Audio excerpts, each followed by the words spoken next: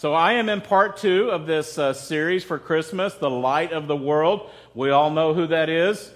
It's Jesus, and I do have a little bit of an agenda, so I want to talk about that. But let me ask this question. Have you ever, you committed your life to Christ, and then you had a time in your life where you kind of wandered away? Right? You kind of drifted away. That happens to a lot of people, and over the years, there are many people who have done that. And most people that you're here, maybe watching online, we fall into one of 4 categories. One of those categories is that maybe you've given your life to Christ and you never walked away. You never drifted. You never went away from your faith and you were there. And if that is you, I just want to say, good job. God's going to say, well done. Some people here have, maybe you wandered away, but at some point in your life, you came back to the Lord, and you've been serving Him ever since then. And aren't you glad that God accepts that? Aren't you glad all God does? There's some people that maybe you once gave your life to Jesus, and you're either here, maybe watching online, and you're still not back. You're kind of like, you know what? I'm not sure. Kind of like the prodigal son, still away. So that might describe some. And then there's some that have never given their life to the Lord. You're just kind of interested. Let me see. I don't know what this stuff is all about. So all of those categories exist. But I want to say this. If you have drifted away, how many of you know it happens for a variety of reasons? There's no one reason. Bad church experience. Nobody's ever had one of those, right? All right. No, that doesn't happen. Maybe you've had one. Maybe you've had 10 of them. But the reason those things happen is because there are people in the church. All right. And how many of you know none of us are perfect? At some point in time, somebody's going to rub you wrong. Somebody's going to say something that maybe you don't like. It's going to spark something. And so some people, I'm not going there anymore. Other people, maybe you moved to a new location and you just never connected to a new church. All right, that happens because how many of you know when you really like your church and you move somewhere else, it's hard to find one that really fits. And it's like, that happens. Young people sometimes go off to college and they get out of the habit. Nobody's there. Mom and dad aren't making me get up, so I don't know if I'm going to go. Sometimes there's a job that interferes with you going to church. For some people, it could be a tragedy. You went through a divorce, you lost somebody, and some people get bitter at God because how could you allow this to happen, God? How did you let that happen? And so all of those things, everybody's got a story. Am I right? Sometimes the things that happen in our life, we process them really well. And how many of you know sometimes we don't? All right? And when we don't, usually God gets the blame for that. So I want to urge you, and wherever you're at in your walk with your life, if you feel like you've drifted away a little bit, because how many of you know sometimes you can be here, but you're not really here? I'm here. I'm doing my church thing, right? So I want to encourage you to re-engage in your relationship with God. Whatever that is, whatever level you're at, take a step further. And I don't know what that looks like for you, because here's the truth in the matter. God never leaves us. Didn't He promise that? But sometimes we leave God. All right, sometimes we walk away. Much like the prodigal son who said, I'm going to go off and I'm going to do what I want to do. But I love what he says out of verse 17 and 18. It says that when he came to his senses, and I love that translation of that word because it means that he started coming back into his right thinking. Right? We've probably all had times where we kind of lost our mind. Right? We did something, man, I shouldn't have done that. I don't know what I was thinking. Anybody ever say that? You did something, you said, I don't even know what I was thinking.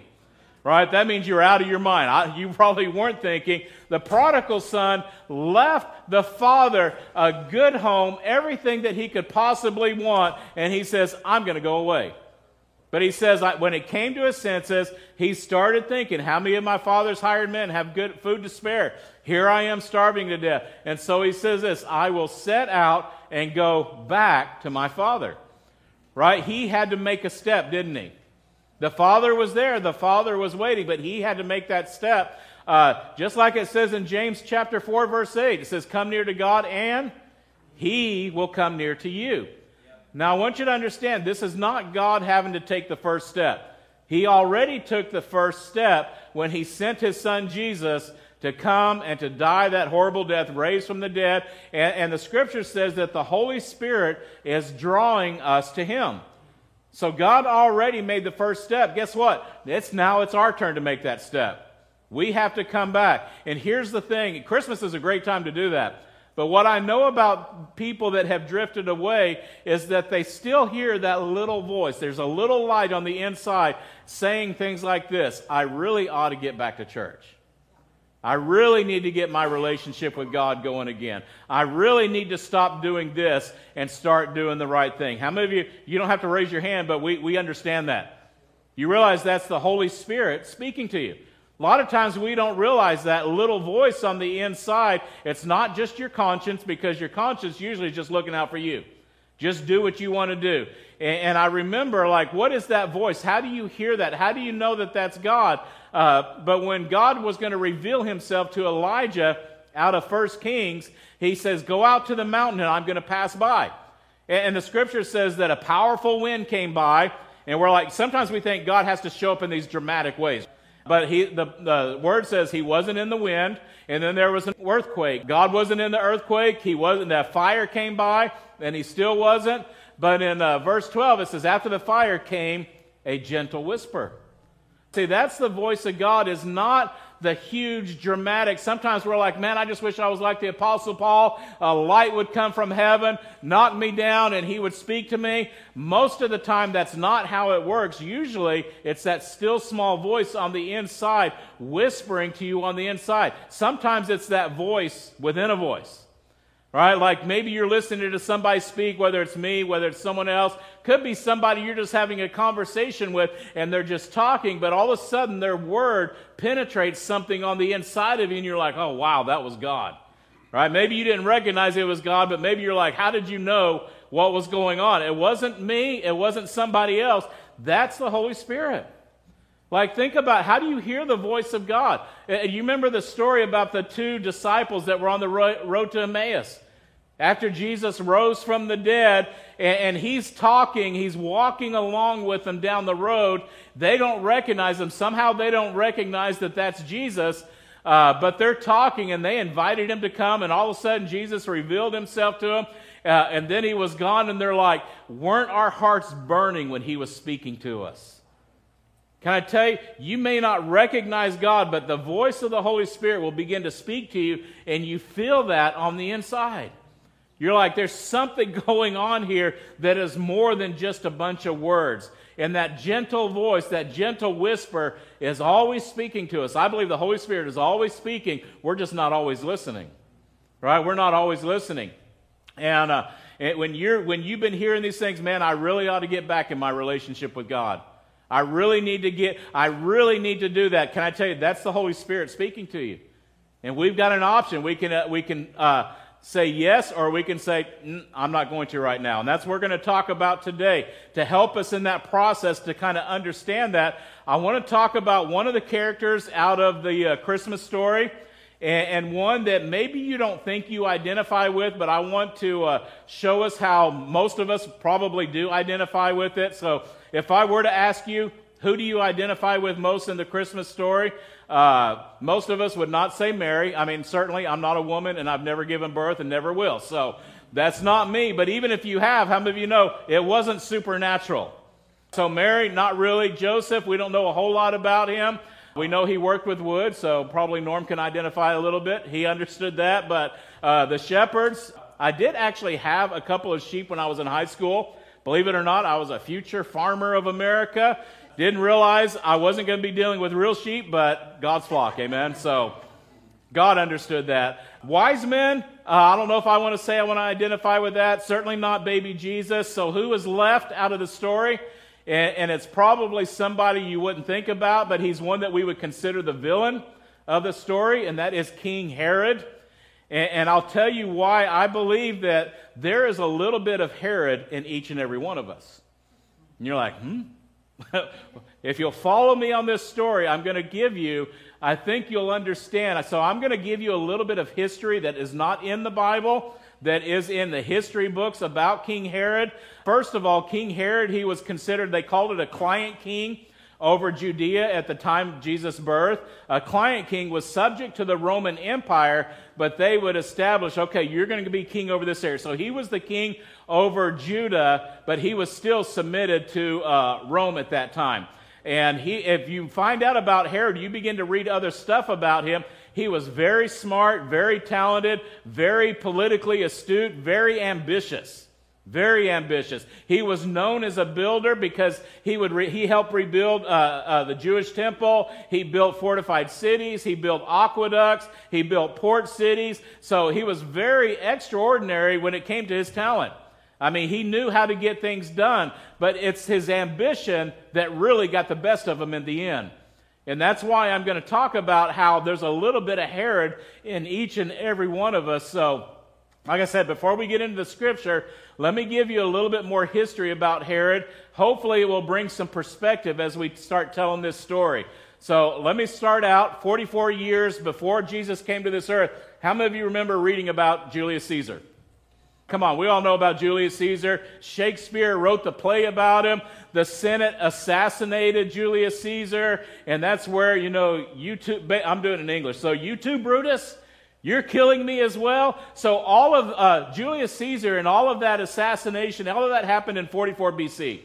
Way before Jesus got here. When he was murdered, let me put a couple other names up there. There was Mark Antony and Octavius. Octavius was his nephew. Octavius was Julius Caesar's nephew. So what happened is Octavius eventually became known as Caesar Augustus. Giving you that history way back then. When Julius Caesar was assassinated, both Mark Antony and Octavius were like, we're going to avenge his death. And so they teamed up together and they said, listen, we're going to kill everybody that was in that plot to kill Julius Caesar. So they did that. As time went by, all of the enemies were destroyed. But everybody knew that eventually these two are going to come to a head. Because how many of you know there can only be one ruler? Right? You're not going to have two. So they're buddies at first, but eventually they become enemies because one was going to rise to the top. What happened is over time, both of them, he was getting people that were for him. Octavius was getting people that were on his side. And this is really where Herod comes into the picture. He befriended Mark Antony, and Mark Antony actually had a popular wife that many of you know. Who knows what his wife was? Cleopatra, right? From Egypt. So he's married to Cleopatra from Egypt. Herod is backing Mark Antony in this whole situation. And most of the Romans didn't really care for Cleopatra because they thought, well, if Mark Antony becomes Caesar, then that means we're going to have Egypt involved in our affairs. They weren't a big fan of that, but King Herod continued to support Mark Antony and Cleopatra, sending gifts, supporting them. And over time, eventually, the civil war broke out. It was very short because Octavius had more people for him. He defeated Mark Antony really quick. And unfortunately for Herod, guess what? He backed the wrong horse. I got behind the wrong person. Anybody ever feel like that? Why? Why did I do that? That's like all of you guys that vote against the Cowboys. Oh, sorry. I'm sorry. I had to throw that in there. Here's the thing. A short period of time after he defeated Octavius, became Caesar Augustus, defeated Mark Antony, and now Herod is thinking, uh-oh, I'm in trouble now. I got behind. And so he kind of probably went through the option in his head because if you're an enemy of Rome, how many of you know you usually die? So he's thinking, do I kill myself? Do I run? Or do I just hope that they'll ignore me and let this pass by? But Herod, again, I want to go back because I want you to understand this man. He was so politically motivated and so ambitious, so concerned about his legacy that he took a step and did something super risky that really turned out for his benefit. And what he did, so Caesar Augustus is now on the island of Rhodes, and he was there. King Herod took a boat, went to the island, and requested to speak with the Roman Emperor Caesar Augustus.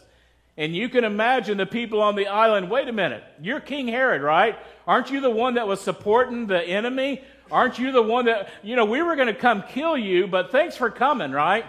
Thanks for coming and saving us a trip, right? So anyway, he asked for this appointment, and Caesar Augustus like, what, King Herod's here? Well, bring him on in. I'm going to hear what he has to say. And Herod gives an amazing speech. like I said, that works out for his benefit. Let me just read it to you. He says, as you know, I was a friend to your enemy, Mark Antony. And as you know, I was a loyal supporter of his from the beginning through the Civil War and to the end.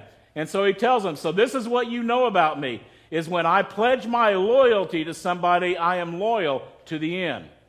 And so he tells him, O great Caesar, today I pledge my loyalty to you. And Caesar Augustus was so amazed by that speech. Not only did he let him stay king over Judea, he gave him Samaria, he gave him Jericho and Gaza as well, and he sent him home. So that was a smart play by Herod, wasn't it?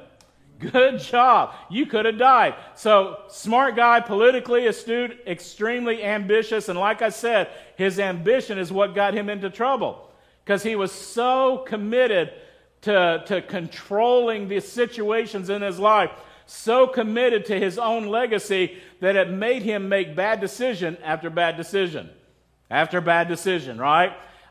He had 10 wives, first of all, that's a bad decision, right? You should only have one, right? He had a whole bunch of sons, and this is what he would do. Every few years, he would say, you know what? This is my son. He's going to carry on my legacy, and he would proclaim, you know what? When I die, this son is going to become the next king over this area. Well, stuff would happen. I don't know what happened. We don't know all of that. But he would change his mind, execute that son, and say, no, now this son is going to be the one. This is the one. And this happened several times. And I don't know, but I can imagine if I was one of his sons and he started to say me, I'd have been like, no, don't, Dad. I'm good. I don't need to be king. I don't need that. Give that to my other brother over there. So I don't know. We don't know what happened. But that was him. He was so committed to controlling his kingdom and his legacy, he wanted somebody related to him sitting on his throne forever. Like, I want to put somebody there. I mean, some of the things they say about him, that if he didn't like what was going on, that there were rabbis they would murder. He killed many of them, to where rabbis didn't even want to come into the city of Jerusalem. Like, I don't want to go there, because here's the thing. When King Herod got mad, he would do whatever he wanted to maintain control of his kingdom and control his legacy. He was very controlling about that. And when we get to the biblical narrative about the birth of Jesus, King Herod at this time is now about 70 years old. And not only that, he has a horrible kidney disease. He's very sick. And he realizes his time is coming close, so he's trying to consolidate his power so that he can prepare it for the next generation. He wants to control all of that, all right? That's just how he is. And then he gets the most disturbing news imaginable. 5 miles south of him, he hears that there's a new king, and he's just learning how to walk now. Like what is going on here? And this is basically, as we get into Matthew, we're going to read his version of what's going on here. It says, after Jesus was born in Bethlehem in Judea during the time of King Herod, now you got some background on Herod, right? And it says, Magi from the east came to Jerusalem and asked, what did they ask? They said, where is the one who's been born King of the Jews? Can you imagine? First of all, think about this. We know how controlling and harsh and mean Herod is. And now these guys, we don't know how many there are. I know we always have 3 wise men, right? There could have been 2, there could have been 20. We don't have any idea. The Bible doesn't say. But they're in there walking around Jerusalem saying, hey, where's the one born King of the Jews? Can you imagine the other people are like, shh, don't say that out loud. King Herod might hear about that. You don't want to get him upset. But they're going around and asking. We saw a star in the east, and we've come to worship him. So I don't know how long they were in Jerusalem saying that. Eventually Herod heard that, and it says when King Herod heard it, he was disturbed. Right? I love that. That just sounds, I'm really disturbed, right? No, his disturbed was something deeper than that. And notice what it says, and all Jerusalem with him. Now, you got to think about it. The Israelites, they were ready for a Savior to come. They were ready for the Messiah to come. Why would they be disturbed? They weren't disturbed about that news. They were disturbed because King Herod was disturbed. Right? And when King Herod got disturbed, how many of you know things got dangerous? Right? Like when he was disturbed, anything could have happened. They didn't have any idea. And especially now that he's an older man, he's in pain. He's probably even more grumpy than he's ever been before. And it's like, oh no. And suddenly, King Herod's future, his legacy, his control, all of that is at risk. All of that is at risk. So verse 4, when he had called together, he's hearing about this Messiah, this new king. He knows about the prophecies about the Messiah. So he's wanting to get a little bit more information. He called together the people's chief priests, teachers of the law, and asked him, where's the Messiah going to be born? And they tell him, in Bethlehem, in Judea, they replied, for this is what the prophets had written. But you, Bethlehem, in the land of Judah, are by no means least among the rulers of Judah. For out of you will come a ruler who will be the shepherd of the people of Israel. So, again, think about Herod. Worst news imaginable. I can't believe that I'm hearing that. And so he's hearing, okay, this is going to happen in Bethlehem. So what does he do? He calls the Magi or the wise men secretly. Like, come here, I got to have a meeting with you to find out what was the exact time the star appeared. Why did he ever ask that? It's because he needed a timeline. He's thinking ahead. He's a very smart man, and he's thinking ahead. Listen, I want to know about how old this child is that is supposedly born king. And then, this kind of struck me this morning as I was kind of going over this. It says he, talking about King Herod, sent them to Bethlehem. So he's basically saying, hey, listen, the child you're looking for that you're asking around is in Bethlehem. King Herod sends him to Bethlehem, and he says, go make a careful search for the child. As soon as you find him, report to me so that I may too go and worship him. How many of you think he was lying? All right? He had no desire to worship. And so, these wise men, they don't have any idea. So after they had heard the king, they went on their way, and the star they had seen in the east went ahead of them until it stopped over the place where the child was. And when they saw the star, they were overjoyed. I mean, can you imagine? Or on coming to the house, they saw the child with his mother Mary, and they bowed down and worshipped him.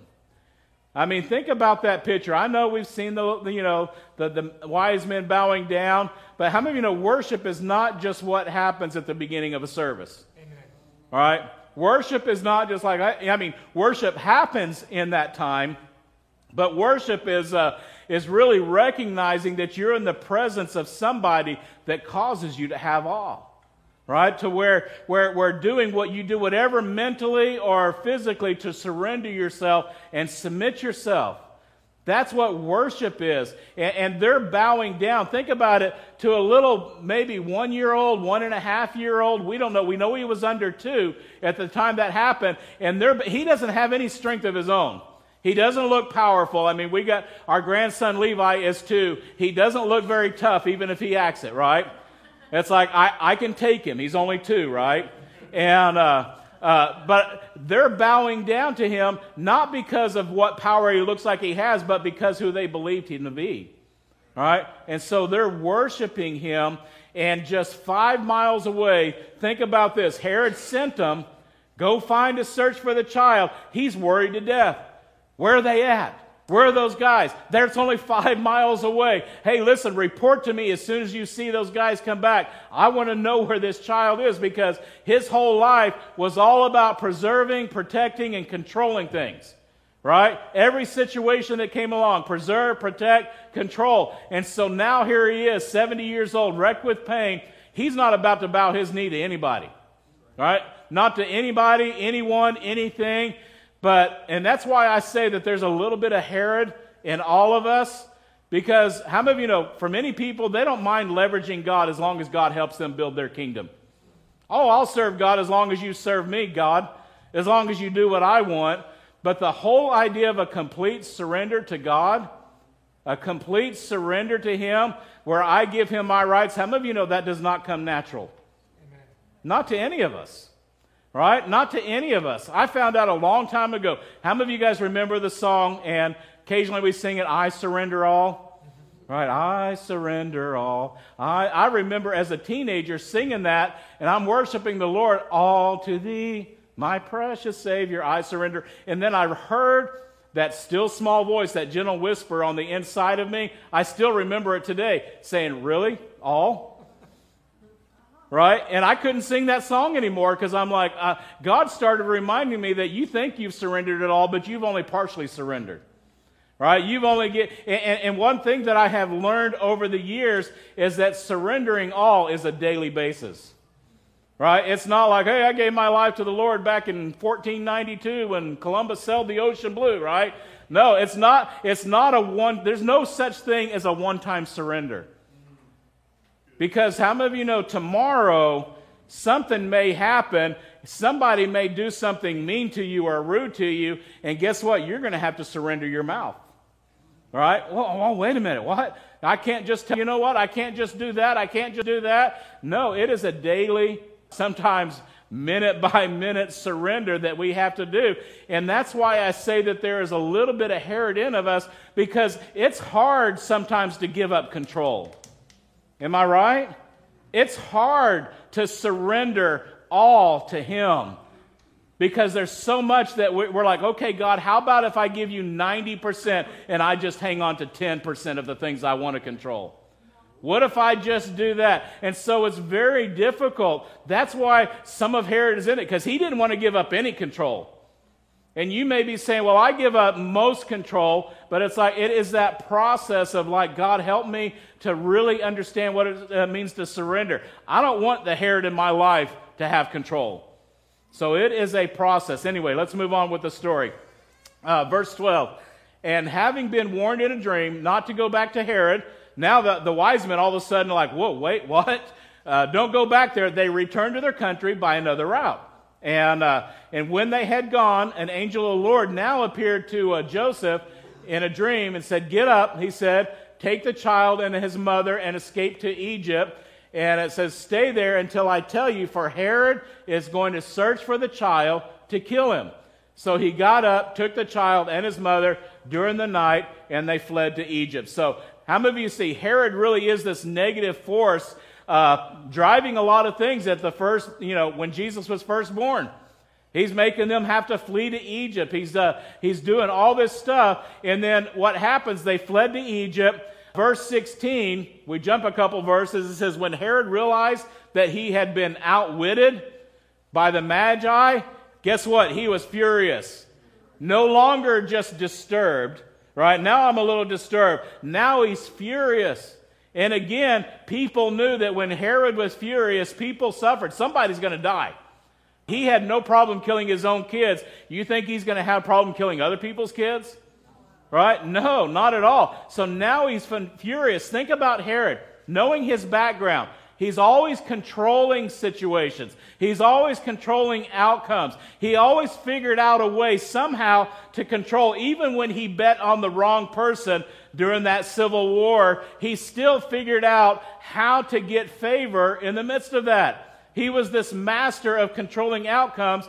And once again, he thought, oh, I'm going to send the Magi. I'm going to find out who this child is. And now he realized, listen, I've now been outsmarted by a little child and a couple of Jewish parents. He was upset. But guess what? He still had plan B. My first plan was, hey, give up the child. I'll take care of him. Well, he got outsmarted. And then look what it says. And then he gave orders to kill all the boys in Bethlehem and its vicinity. So not just Bethlehem, anywhere around there. We don't know what kind of radius he was talking about there, but any of them that were 2 years old and under, in accordance with the time that he had learned from the Magi. Think about his foresight, thinking whenever he talked to the Magi, hey, listen, how old is this child? He's trying to gather as much information because in his mind, all of the plans are working out because he's going to control it. He thinks he's going to take care of all of that. And then and he killed all of the boys. Like I said, I'm thinking about that. I mean, again, I keep referencing my grandson Levi because he's 2.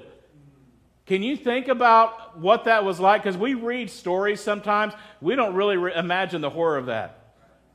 Imagine the parents as their 2-year-old sons are being drug out and killed in front of them.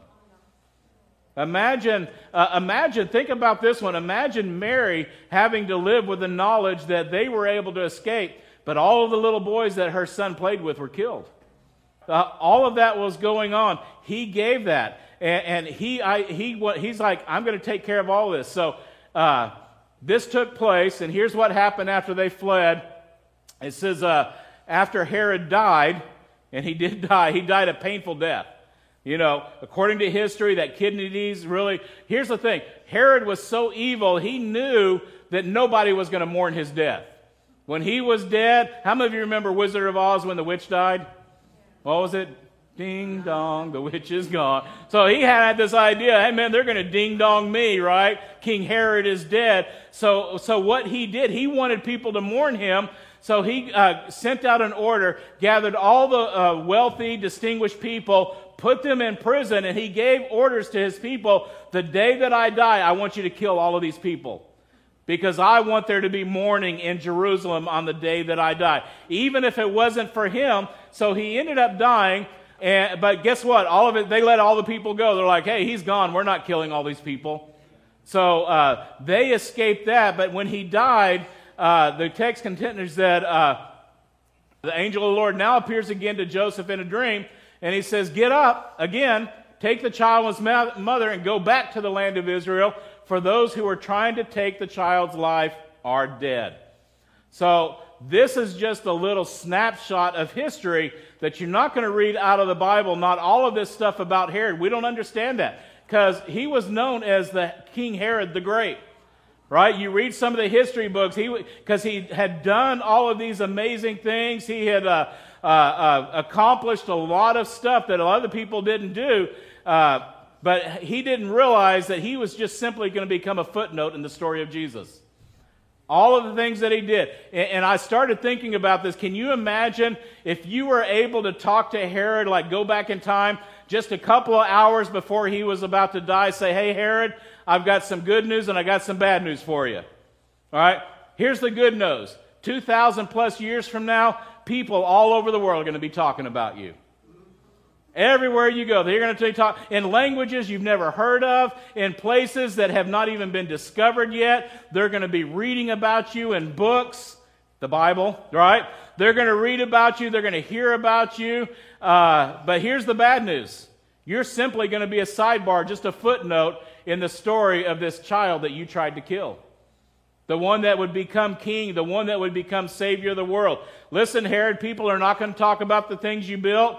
They're not going to talk about your seaport. They're not going to talk about your aqueducts. You're not going to be known as Herod the Builder. You know, look, he even lost his nose in that thing, right? That's so old. But you're going to be known as Herod the Butcher. That's your legacy. That's what you're going to be known as. And guess what, Herod? You were only 5 miles away from the birth of the Son of God. You missed it, Herod. You missed it big time. Your opportunity has gone on by. And so none of that obviously happened to him, but if he had any idea, bad decision after bad decision, simply because he was trying to control everything. And then as time passed by, roughly 80 to 90 years later, we don't have the exact time, obviously we know Jesus did grow up, did all kinds of miracles, crucified, died, rose again, ascended into heaven. Amen.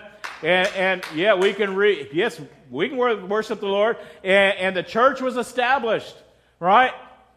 The disciples, the Apostle Paul, they went all over the known world, started churches. Eventually, Caesar Augustus, he's gone, right? Nero, he's gone. The temple that was there and in Jerusalem basically scraped off the mountain. It was gone. 80 years later, and I talked about some of this last week. If you happen to miss it, I'm just going to touch on it. But John says, hey, listen, everything that I knew is gone. John grew up. He was given the commission to take care of Mary, and he watched Mary. He knew all of the narratives, everything that was going on. He had all that, but now John's an old man. And everything that he said, and I'm going to go back to this verse that I talked about last week. It says, in him was life, and that life was the light of all mankind. Notice the past tense words here. He was and he was. He's saying, listen, when Jesus was here, he was that life. He was that light of all mankind, not just a Jewish light. And John's realizing that, you know what, that's who Jesus was. But now he goes into present tense, and that light that Jesus was is now shining in the darkness. Right? It's still shining. He's saying, listen, I've seen all the bad things, all the horrible things, and he's on this island. It looks like Rome won, right? He's exiled all the other disciples. It looks like Rome has won everything. Sometimes you may look around in our world today and think, man, the world is winning. Right? Look at the news, the government, this, that, all these other things. It's winning, but guess what? God still has the last word. How many of you know the light is still shining no matter what? And he says this light shines in the darkness, but darkness cannot overcome it. Amen. And I think we need to be encouraged by that, because this kind of brings me to the point of this message. It brings me to you. What will your story be? What will you in relationship to the light of the world, will your story be a story of resistance like Herod was? Like, I'm still going to control everything. Or is it going to be a story of worship like the wise men? God, I know this is a toddler king here, but they bowed down and they surrendered. Will it be like King Herod, where you're just trying to build your life? I'm trying to build my legacy. I'm trying to control my kingdom, instead of accepting an invitation to be a part of the kingdom of God. What is my story going to be? Will you, a lot of times we cling tightly to the things that all this world has. I'm hanging on to it. This is my life, my house, my car, my whatever. When the reality is, how many of you know there's going to come a day we got to give it all up anyway? Yeah. We can't hang on to anything. Or will it be the story of a man or a woman that says, I'm going to surrender everything that comes in my life because I realize it's not mine anyway. None of this stuff is mine anyway. I only have it temporarily. Will your life be a story of my way or God's way? What's it going to be told? And here's the thing. The reason we live with this tension and struggle is because you and I are human beings, and we got a little bit of Herod in us. Right? We want to control. I'm not killing babies or anything like that. I'm not talking about that. I'm talking about, have I really released control to God? Have I really surrendered all to Him? And it's like, the reason you struggle with that is because, hey, that human King Herod part of me doesn't really want to do that. But can I say this? One day, somebody's going to tell your story in light of the gospel, in light of what Jesus has done. Somebody's going to get up and tell about that. And guess what? They're either going to have to make something up about you, right? Also known as lying. Oh, he was this wonderful person, Oh, they did all that. It's like, wait a minute, are you talking about the same person? Right? Anybody ever been to one of those services? So, okay, I'm going to tell a joke here if you can give me a break right here.